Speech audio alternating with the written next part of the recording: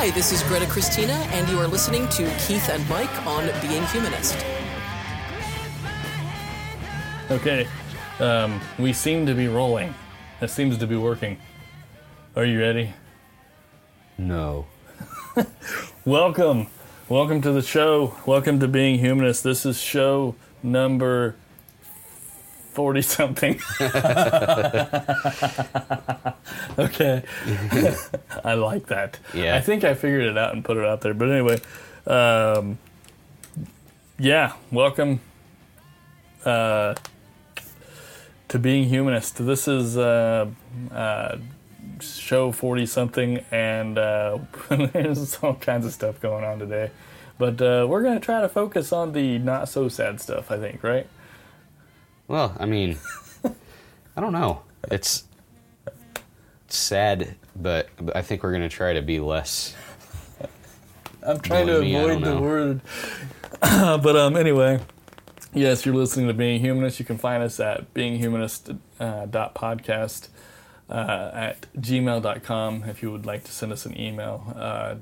Twitter at beinghumanistpc and facebook.com/beinghumanist.podcast. We're gaining some followers. I've been posting to the page lately, and I keep getting new additional people. Nothing like the extreme growth of the science enthusiast who just like blew up out of nowhere. But I thought I'd give him a mention. But anyway, so I'm Mike. And I am Keith. Welcome. I hope you're all excited. Hope you're excited. Oh, yeah, of course.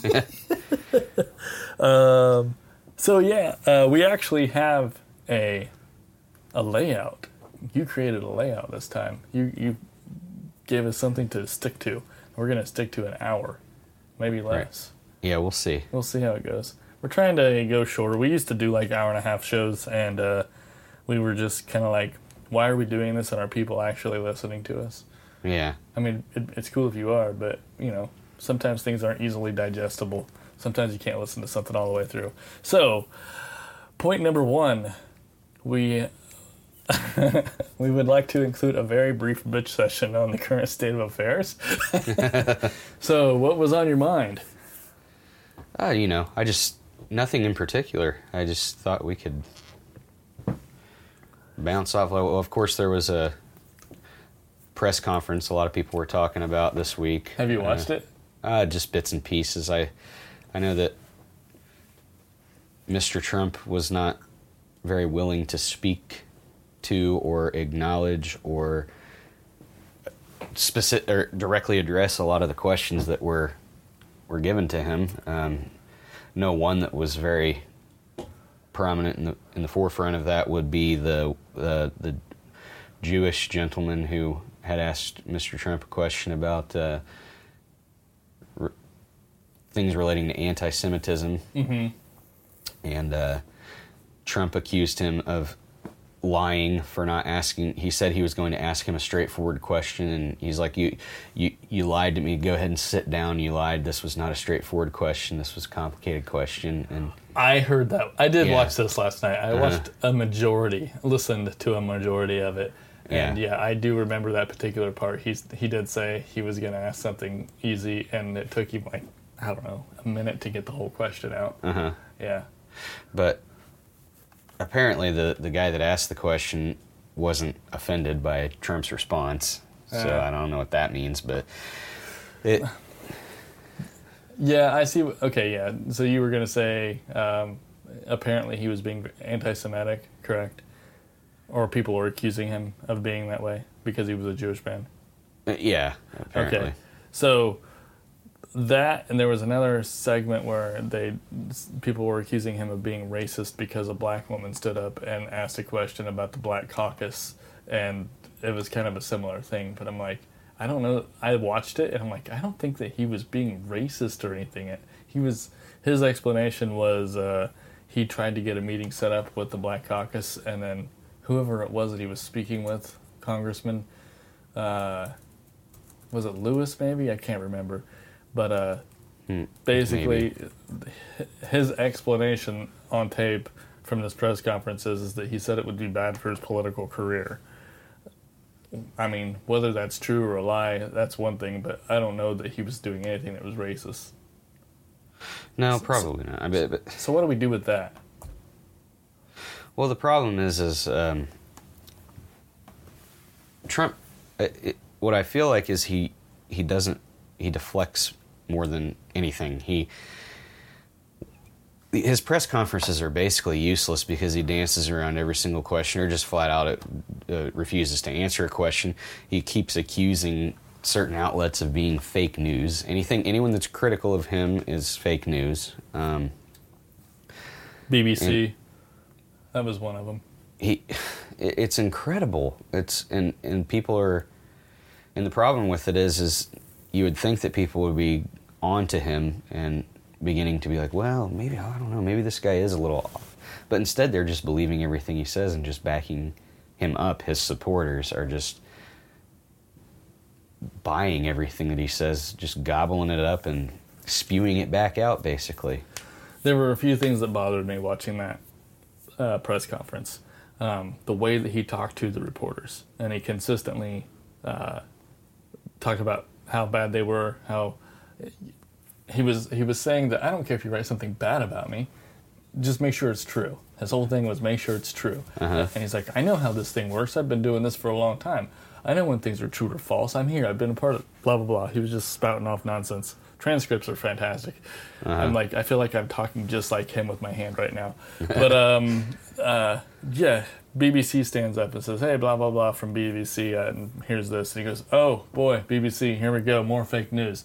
He immediately sets a tone, rolls his eyes, and treats the person like they're an idiot. So that's happening. Then later on, somebody asked him about Russia and the fact that they had a plane buzz one of our ships in, I think, the Dead Sea. I can't remember. But there was also a Russian ship spotted off the coast of the U.S., I think, or Canada, really close. And what are you going to do about it? And he goes on and on and on about making a deal with Russia and whatever, but then he goes into, why would I tell you? I'm not going to tell you what we're going to do. They don't need to know what we're going to do. I mean, what? Am I supposed to say in 4 months I'm going to attack this country? Like, he names a country, I can't remember which one it is, or city. Like, in 4 months, I'm going to attack this country. He gets really sarcastic and,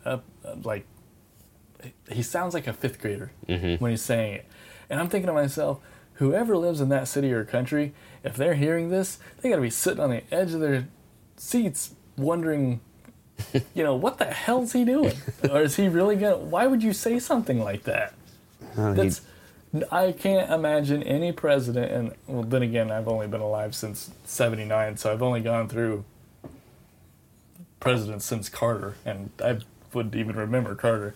Right. There's not in recorded history any president, in digital recorded history, any president would say something like that. No, this is definitely this is new territory. But I don't know. I don't know what else I can say about it. I feel like we've kind of, the last couple times we've gotten together, really beaten this one to death. So, did you have anything else you needed to talk about? No. Did you? No. You just wrote bitch session on current state of affairs. So it was just a suggestion. I didn't know we were going to just actually read the bullet point. Okay, so what's up with Robert De Niro and RFK Jr.? Well, we've known for a while that Robert De Niro and, well, maybe more recently that because he's been in the news more often, RFK Jr. Robert De Niro has pushed some seemingly anti-vax positions. He has his Tribeca Film Festival, and this goes back to when he had agreed to screen a documentary called Vaxxed, which was essentially centering around Andrew Wakefield, the person who originated this vaccines linked to autism bullshit. And his study, as we all know, has been discredited. It was removed from, I believe it was the Lancet that it originally appeared in, and it was retracted. Anyway, De Niro had who apparently has an autistic son, so he has some emotional investment into this issue.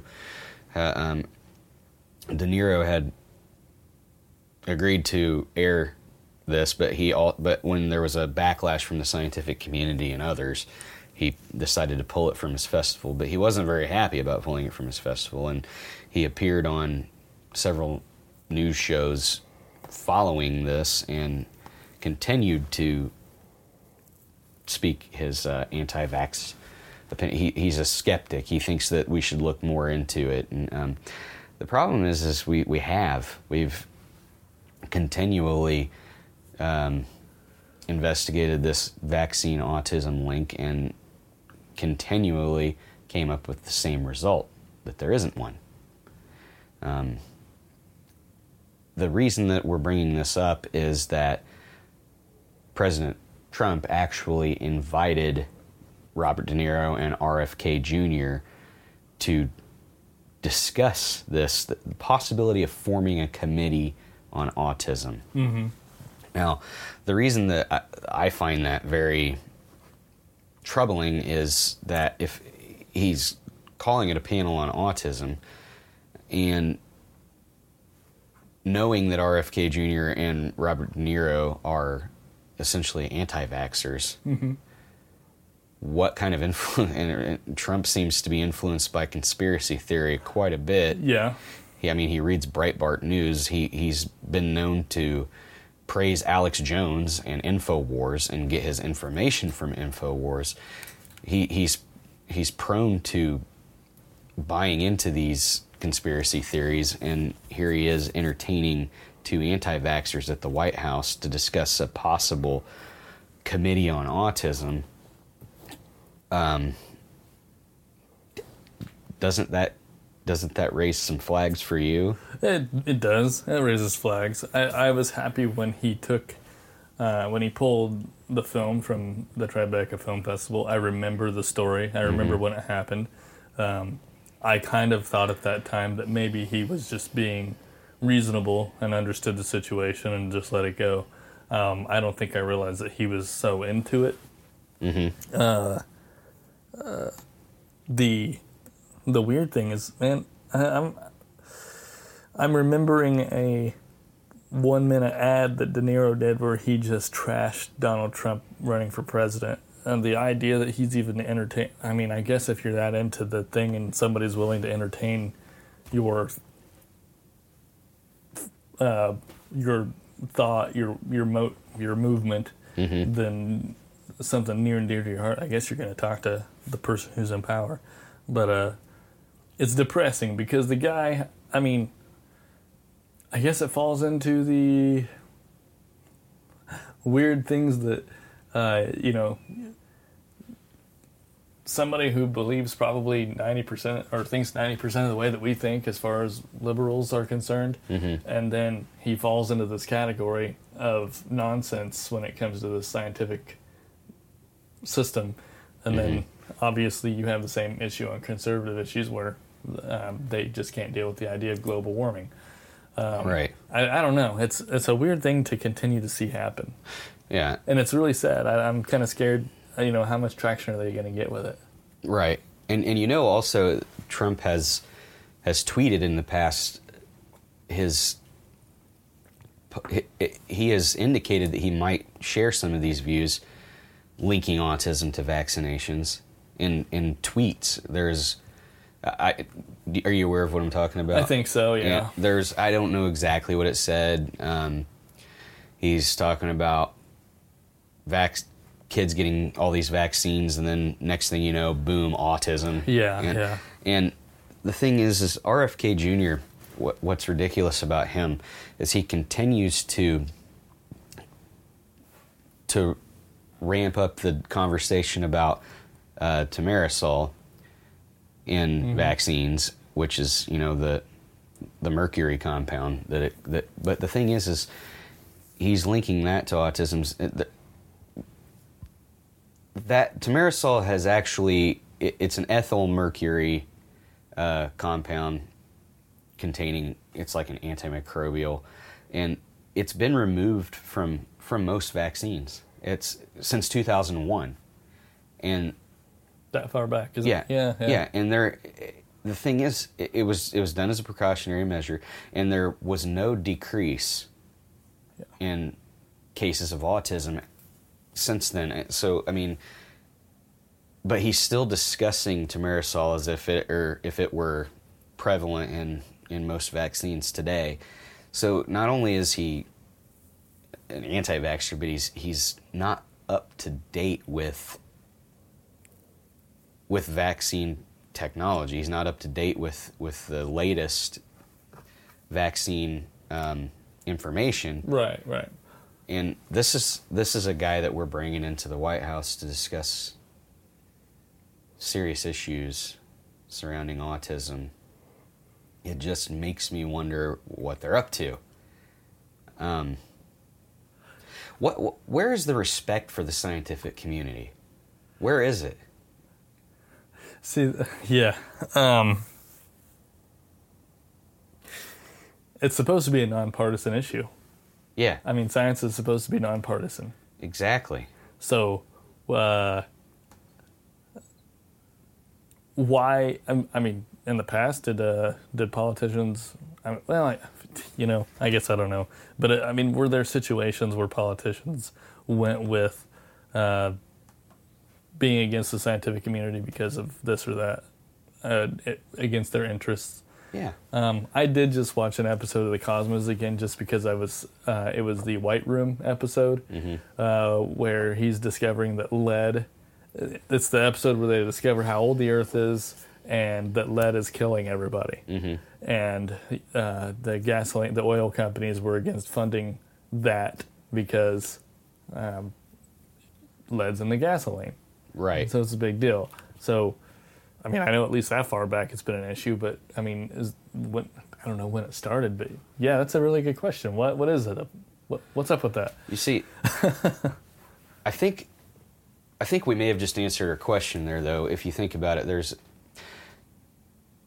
for one, you have, you got to wonder though, what was Andrew Wakefield's motivation? And maybe he just got really, like, he thought he had found this link in this study, and he got sloppy with it. And he wasn't as thorough as he should have been, which is one of the biggest indicators in the beginning that this was a bad study. But the reason I say that we may have answered our own question is, obviously science is neutral. The results of science exist outside of whatever political views you may hold. Objective truth is objective truth, and science attempts to reveal that. And sometimes when it's revealed, it goes against someone's pre-existing notions. There are people who can review the evidence and the consensus and be like, well, I was wrong. But there are others who will push back, and when there is money involved, which happens in the corporate world, and unfortunately the corporate world is basically running our political system now. If they see something where they're going to have to spend money to revamp a system, they're gonna. Well, I mean, we're seeing that right now. They're gonna poison the well. They're gonna, and then with the contributions that they make through, especially strengthened through Citizens United, the contributions they make to political campaigns, they're altering the platforms of the politicians who are running for office. So they're out there pushing this. The science is suspect on this issue, and then people are so loyal to their parties. There's so much party loyalty out there, and not just with the people who are politicians themselves, but the people who vote for these parties.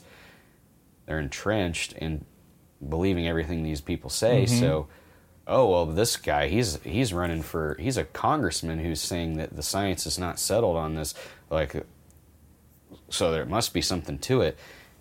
And they're not. I just don't think people. For one, I had this conversation with my dad the other day. The scientific illiteracy in this country is pretty bad, and people don't know what to look for in a good scientific study. They don't know.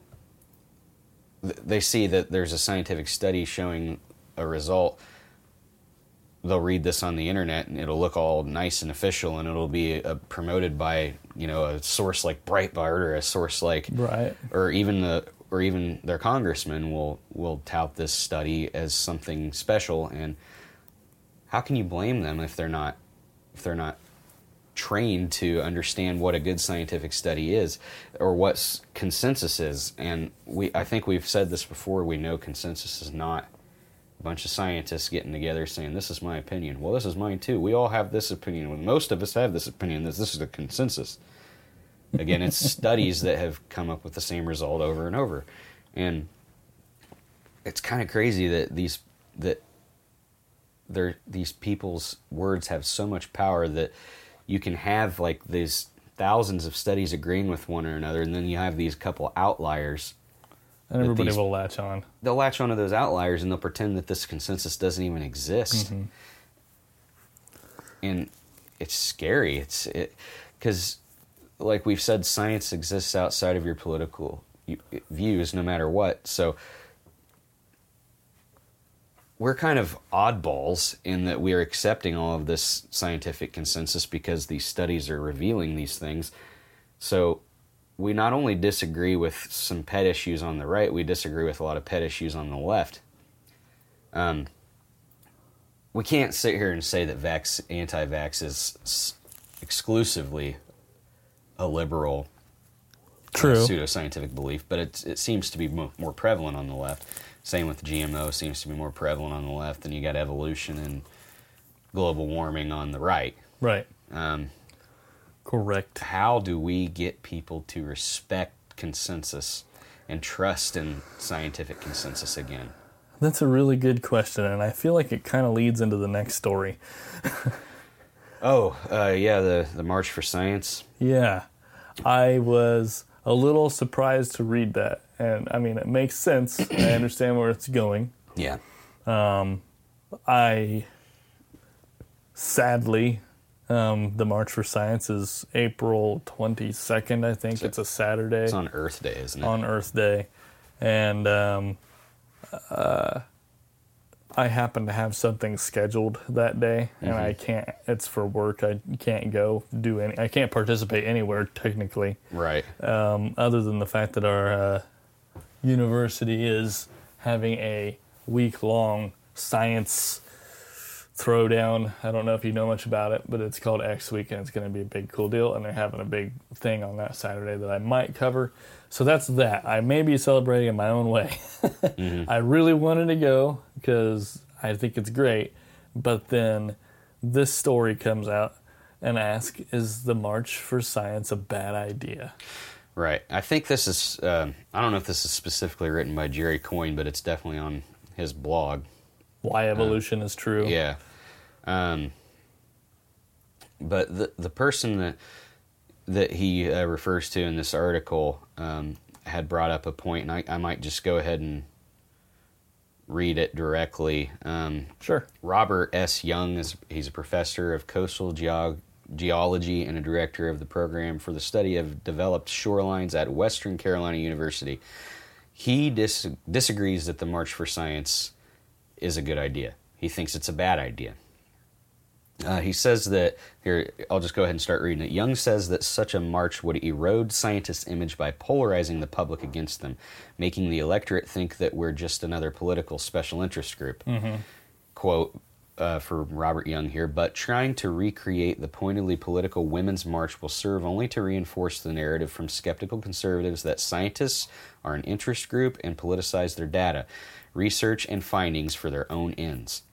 Politicize their data, research, and finding for their own ends. A march by scientists, while well-intentioned, will serve only to trivialize and politicize the science we care so much about, turn scientists into another group caught up in the culture wars, and further drive the wedge between scientists and a certain segment of the American electorate. I can see where he's coming from here. I can too. You know he's right, that's going to happen when because you can already see that Trump supporters and people on the right in general are they're just fed up with all of these protests, and they just think that it's sour grapes and all of these people are, just whining and complaining, and they can't see why it's happening. And if scientists get involved in this, they're going to look at science has a liberal bias. And that's just not true. The reason these scientists are doing this is because Trump has specifically come out and tried to silence scientists on social media from posting any sort of opinion. Yeah, we just talked about the rogue Twitter accounts and stuff that popped up when he silenced the EPA and National Park Service because the Washington Monument picture of his crowd size. But the thing is they're not giving opinions. They're giving us data. They're giving us their findings. Right. And because there's a segment of the United States who believes that these findings are basically bullshit. And climate change is definitely a politicized topic. If data is coming out that favors the anthropogenic climate change hypothesis, then a lot of people are going to look at that as a liberal view being posited by a government agency, like they're showing favoritism to one side. But no, they're just wanting to put out their data, so we as an electorate, we as a group of citizens can see it and see for ourselves the results of these studies. And so I think it really rubbed the scientific community the wrong way for the most part when they saw our president saying, no, you can't share this information with the public. Okay, so we're in a really strange time frame right now because a lot of stuff's going on. There's a lot of areas that are direly consequential, especially with climate change. And, what could 4 years of negativity and not caring do to the, taking care or, working to solve it, or not solve it, but just get through it. You have a president who is silence. Well, it looks like there's a motion now in Congress to get rid of the EPA. Yeah. There is. Among many other things. But there actually looks like there is science has a big target on its back right now. Yes. And it's kind of scary. I mean, it's not kind of, it's really scary. Hell, I think even with the EPA, if I'm not mistaken, the scientists or whoever are working aren't allowed to publish things until it goes through the director's hands and they say, okay, you can say this. Did you hear that story? Yeah, I understand it. So we're in a weird situation where this is a big deal. Things are seriously being questioned when they shouldn't be questioned. Well, I mean, I shouldn't say questioned, but at least where do you go with this? Is a March for Science a bad idea?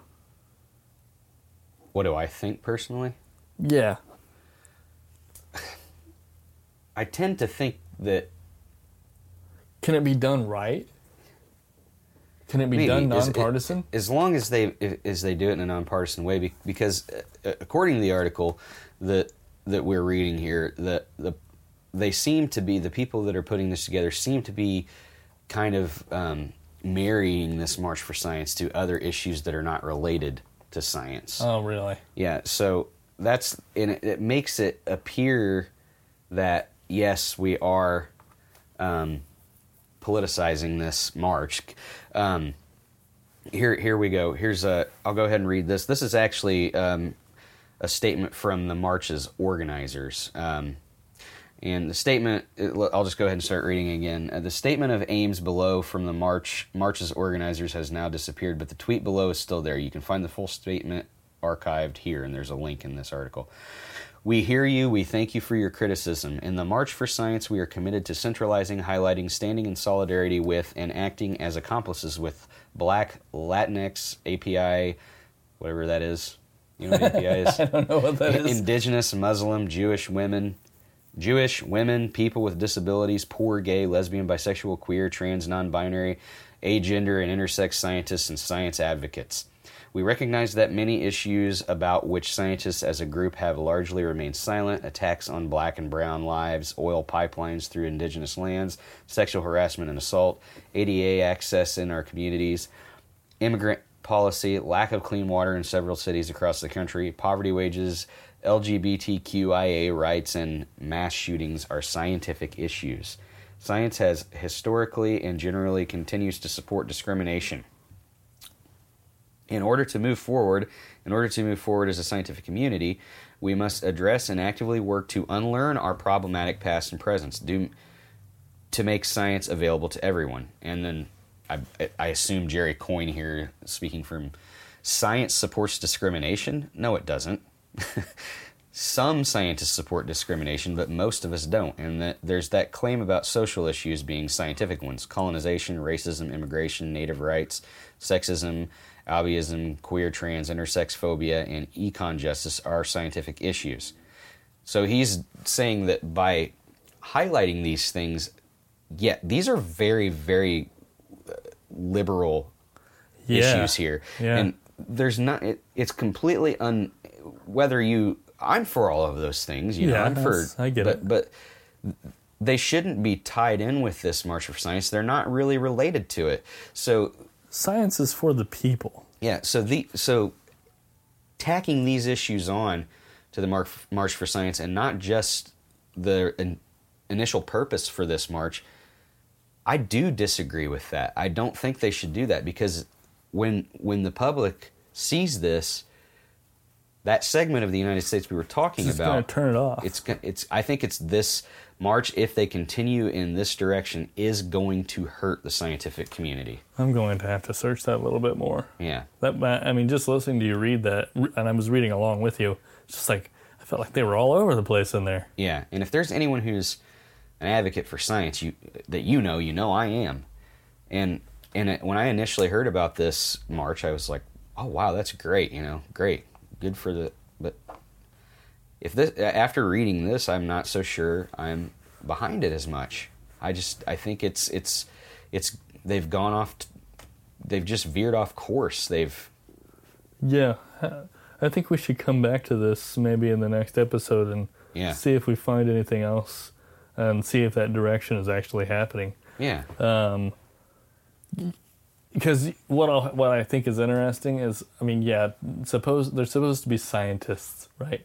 You're not going to have a large enough group of scientists to make like a big presence for a march. Yeah. So it's come into this. The whole March for Science idea is people who support and understand that it needs to be understood.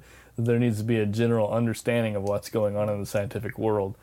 Stuff that you're supposed to learn in grade school. Yeah. That people don't have an understanding for.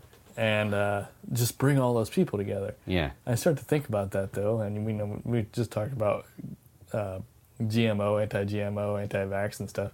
You know how many people might be in that march who are going to be anti those things? Oh, sure, yeah. There's just like a weird,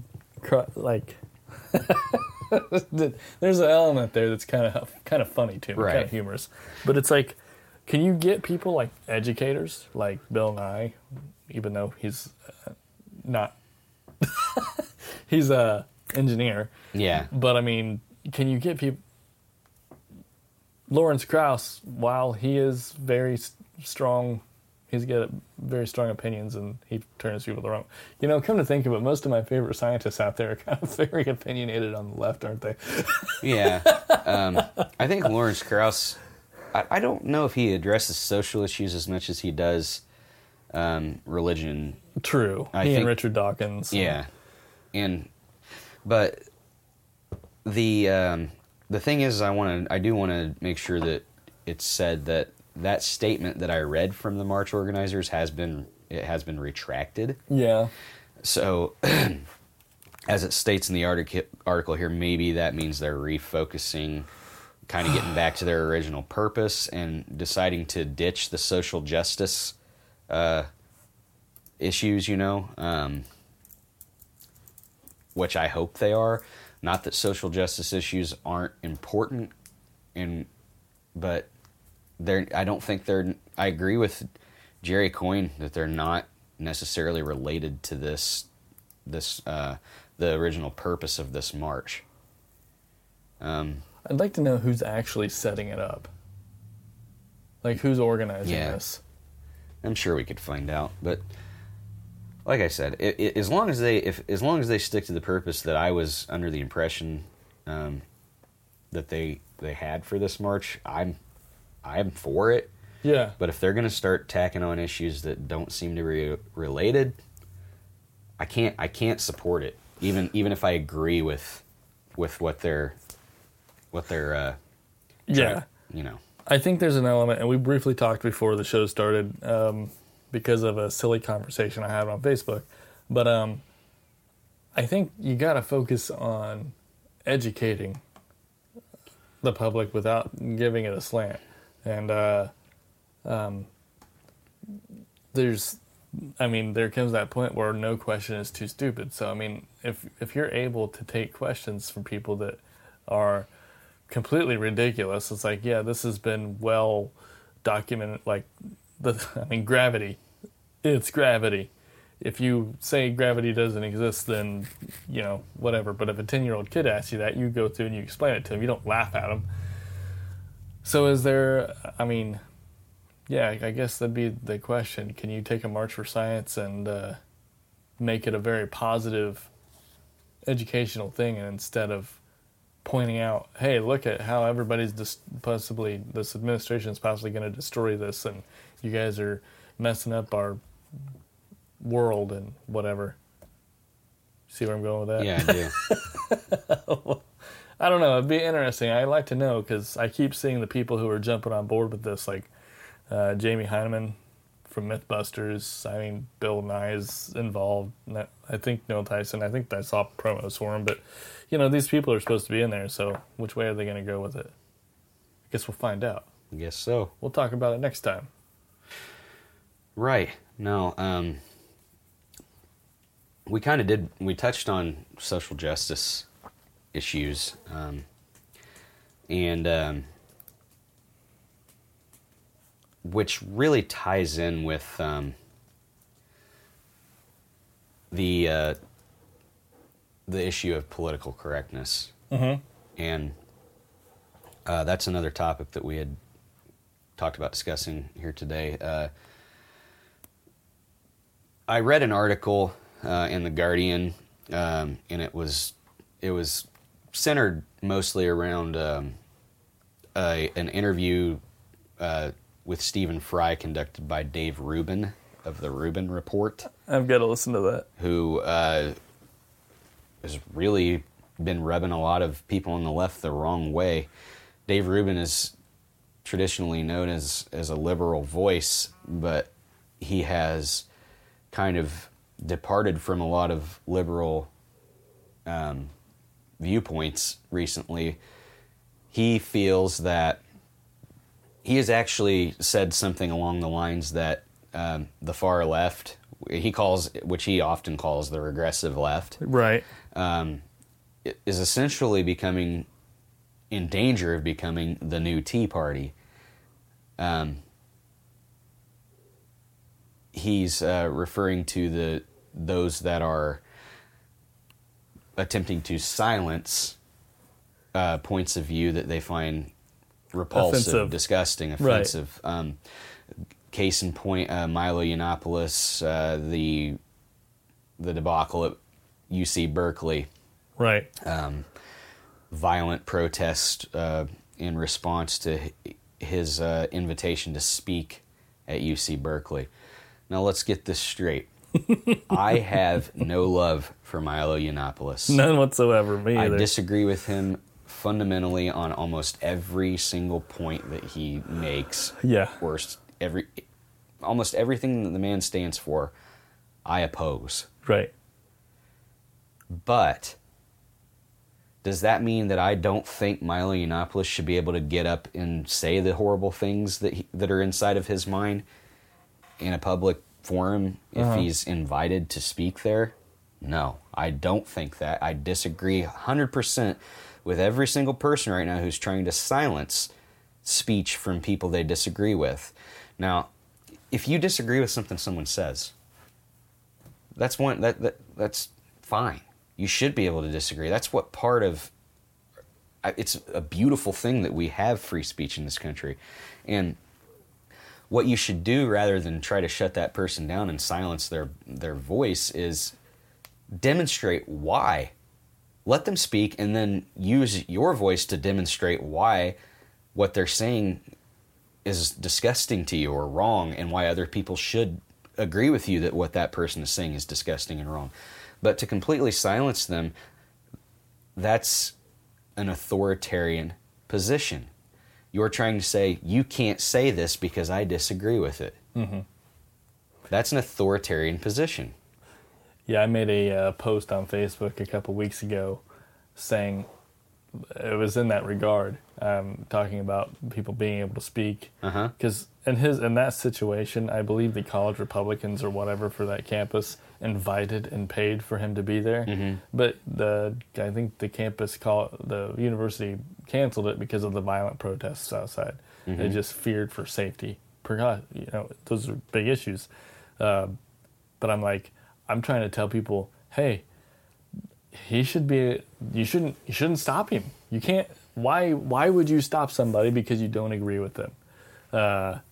That's been a big issue for me. And yes, that post that I made on Facebook, just people flipped out on me.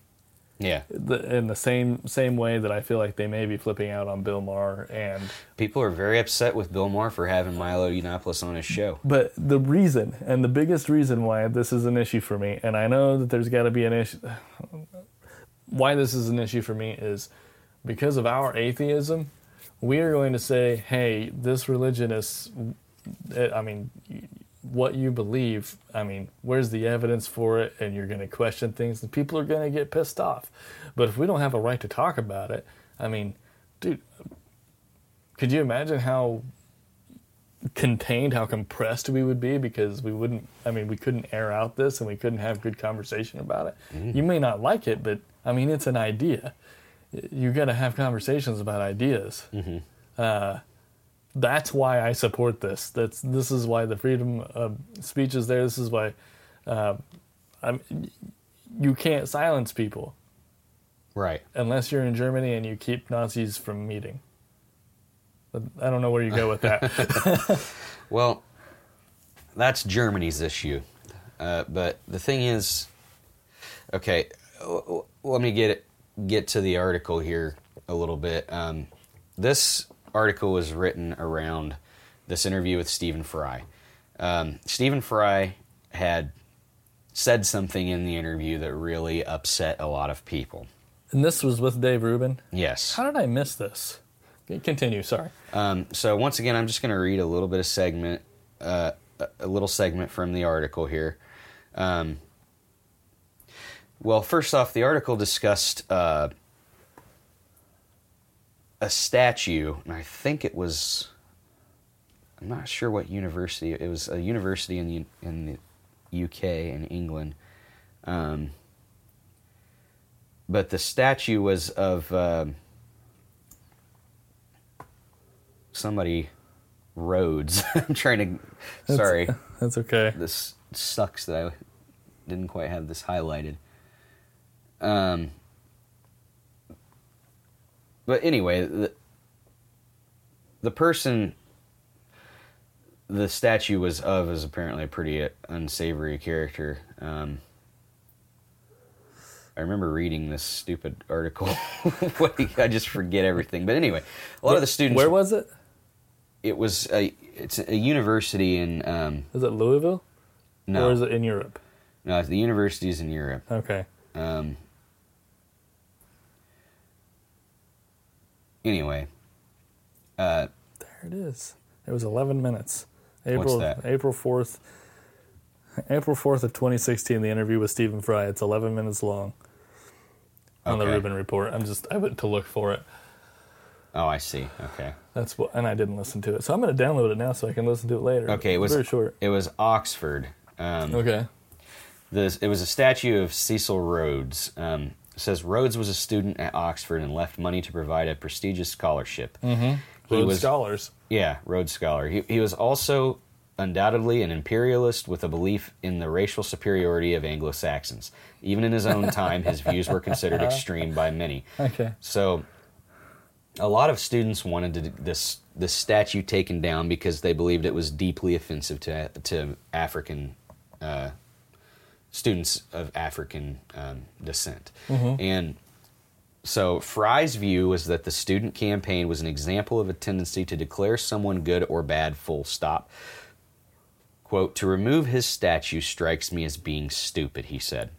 "The way to fight colonialism and the ideas behind it is not to pull down statues, it's to reveal, to say who he is, look at him, occasionally throw an egg on it. How very old-fashioned of him to argue that free speech and argument can expose repellent views, that it isn't necessary to erase them from history, to unperson them."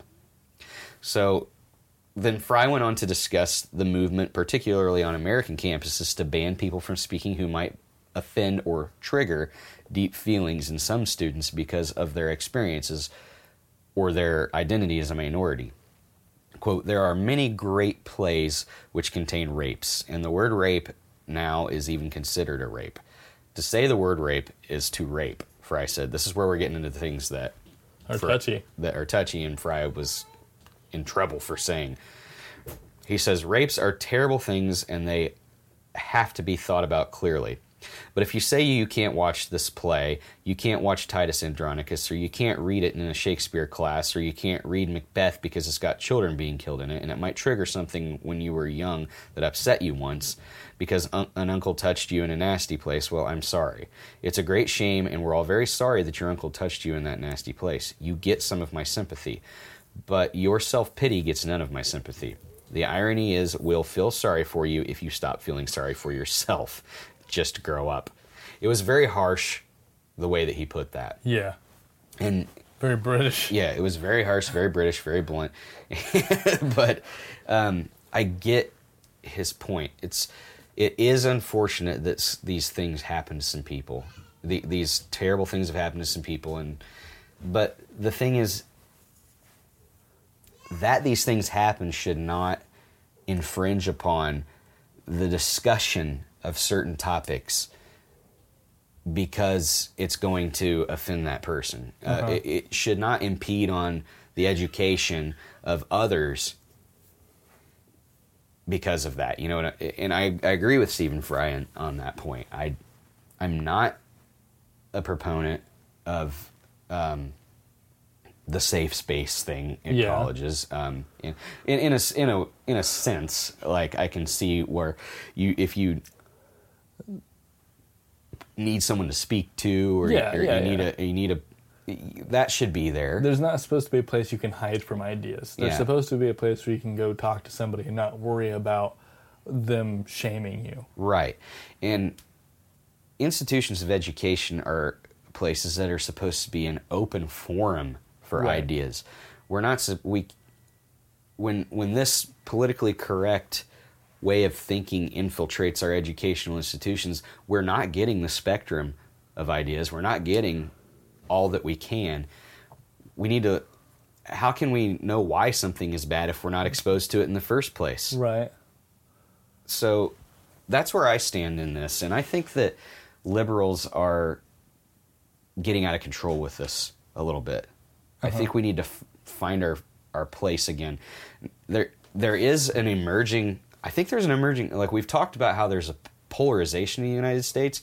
We got this huge far right segment that's just this religious right that wants a theocracy, that wants science to be taught differently in schools, and then we have this far left segment that's afraid of modern medicine, basically, and who are afraid of new technologies in food, in agriculture. And so then we have this segment somewhere in between, I think, that's starting to grow, a more centrist group of people who are seeing the extremes of both of these sides, and they're just kind of, I think we're finally starting to see an emerging, this is just my speculation, my opinion, but we're starting to see an emerging center, a right center and a left center that it's getting bigger again. Like this polarization, I think maybe eventually starting to go away because of these two extremes that have been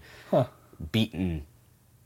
We've been beaten over the head with both sides of this for the past more than Obama's term, because this far right was emerging in Bush's term, and this far left was emerging in Obama's term, and then here we go.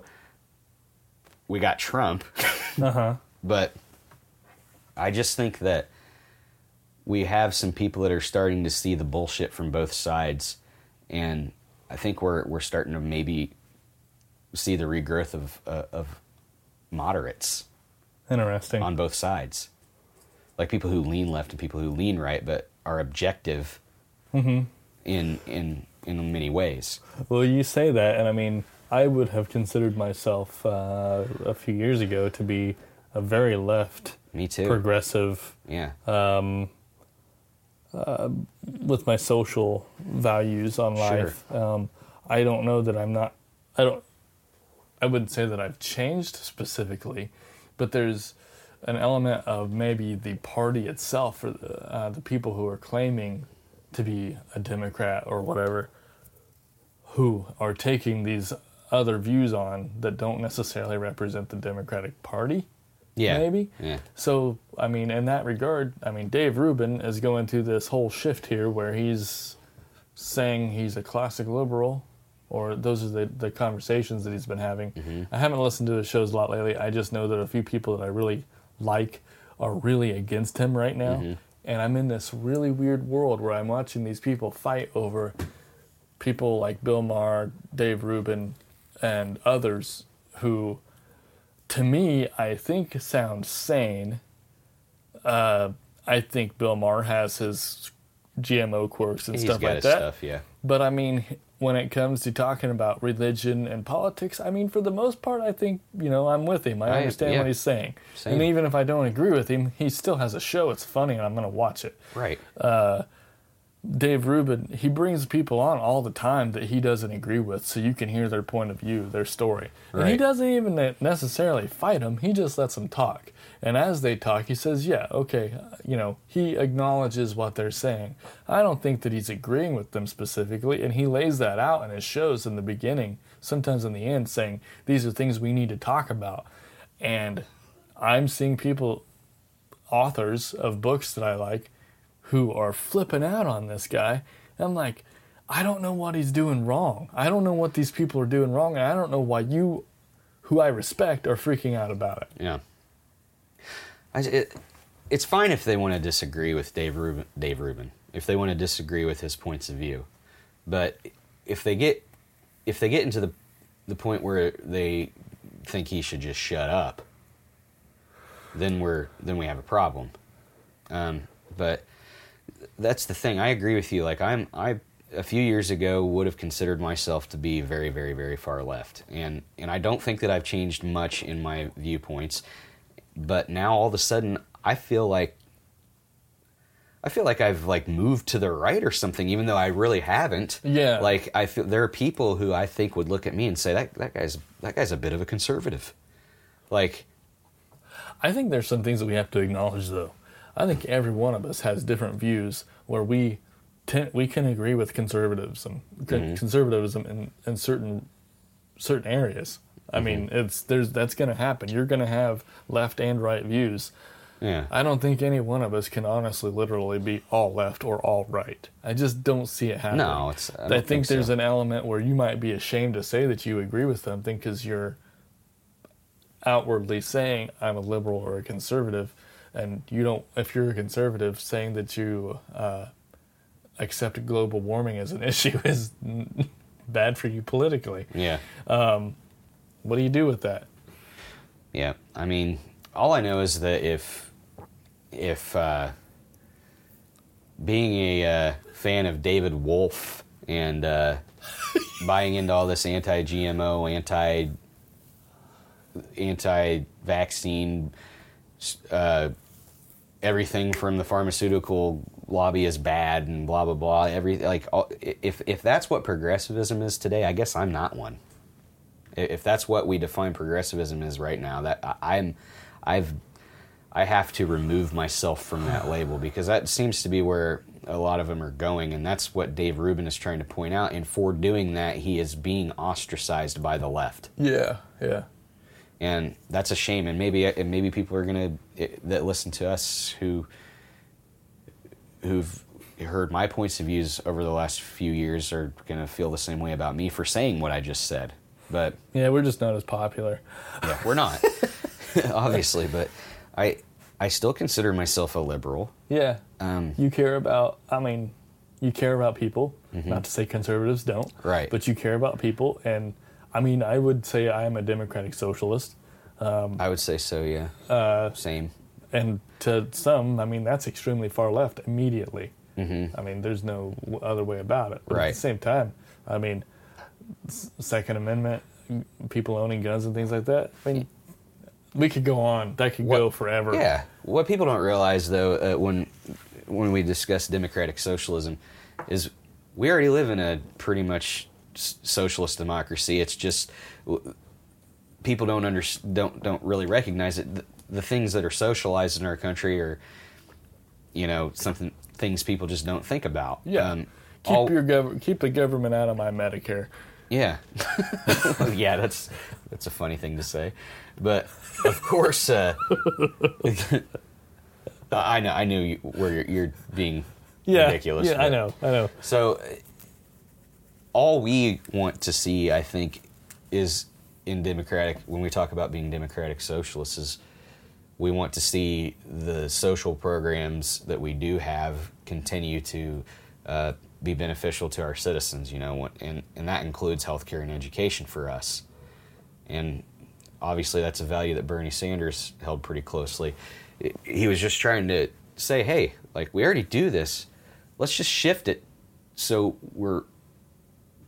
our social programs are things that are helping us. They're there to help us all. Let's make sure that happens. Let's make sure we feel good about where our tax dollars are going. Let's make sure we feel good about how we're spending in government. Mm-hmm. That it's beneficial to our people. I don't understand. I just can't understand how that anyone could see that. That's just me, though. That is a problem, but. Well, since you thought of socialism, there are people who are like,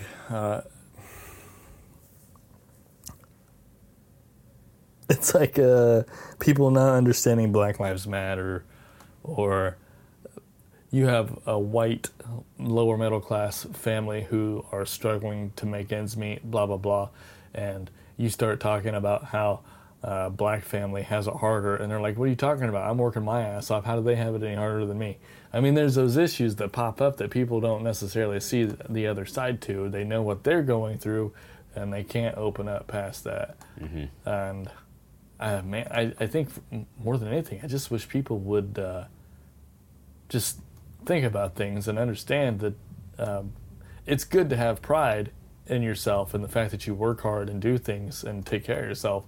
But I just don't understand why it's a bad thing to want to have a system where you keep costs down because everybody's bought into a universal health care or something. Mm-hmm. I don't know. That's how public school systems work. Your public services like firefighting, whatever. It's like you go in on things together to make sure that our tax dollars benefit everyone as a whole. What's wrong with that? I don't see anything wrong with it. Maybe we could bring somebody on here who does. They can tell us why it's wrong. That'll be a fun conversation. Yeah. Do you go Republican or Libertarian? Yeah. There is somebody actually who might be fun to have that conversation with. Maybe I'll ask him. But, dude, that's pretty much the show, isn't it? I think so. There are other things that I want to talk about.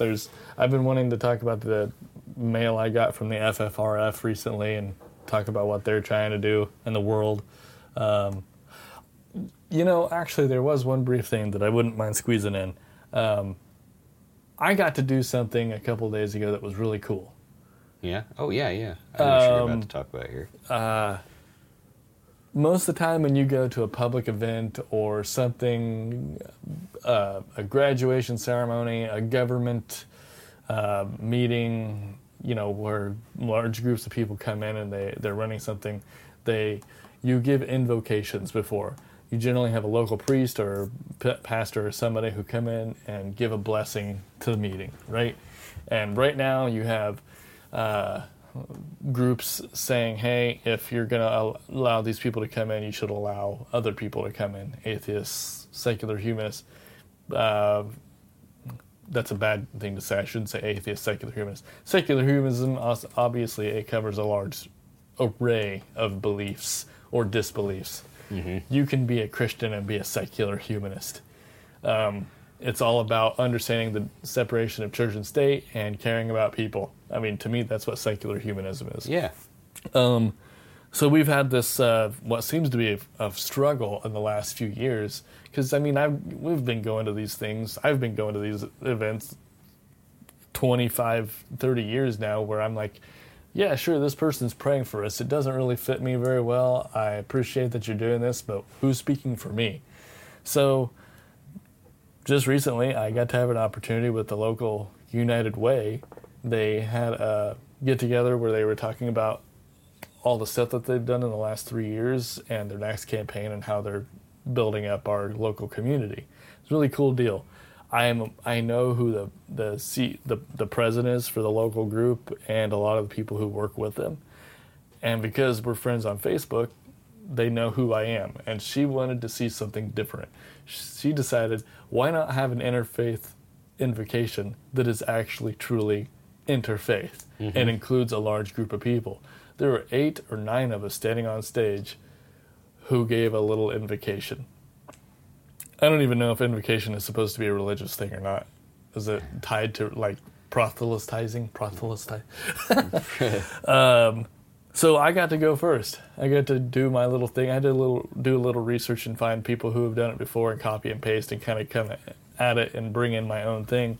But I found out afterward there were quite a few people in that room because honestly, 20% of our country is in the non-religious group, I guess. I mean, that includes people who believe who don't go to church or atheists. I mean, the whole swath of people.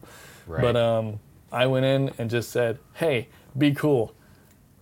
Yeah. Realize that the people next to you may not believe. You can't tell that they do or don't believe something or they don't agree with you politically on something. They're just a person who requires love, compassion, empathy. I mean, that's a thing. Mm-hmm. So I got to do that. I got to go out there and speak, and then there were like a Catholic, Jewish, Muslim. There were a bunch of people up on stage. And we all had the same message. It was all the same message.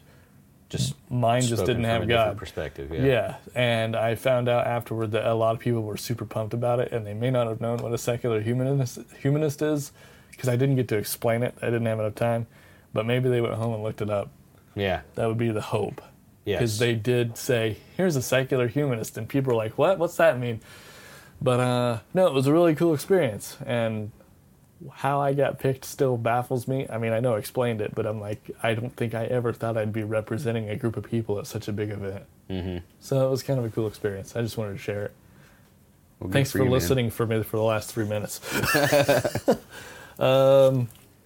Yeah, I guess that's the show. Yeah. 1 hour and 3 minutes and 29 seconds. That's not bad. There you go. Hey, we've got one final thing to play out on, which is cool. I think both of us have watched it. It's a Neil deGrasse Tyson interview, I think, with, what was the guy?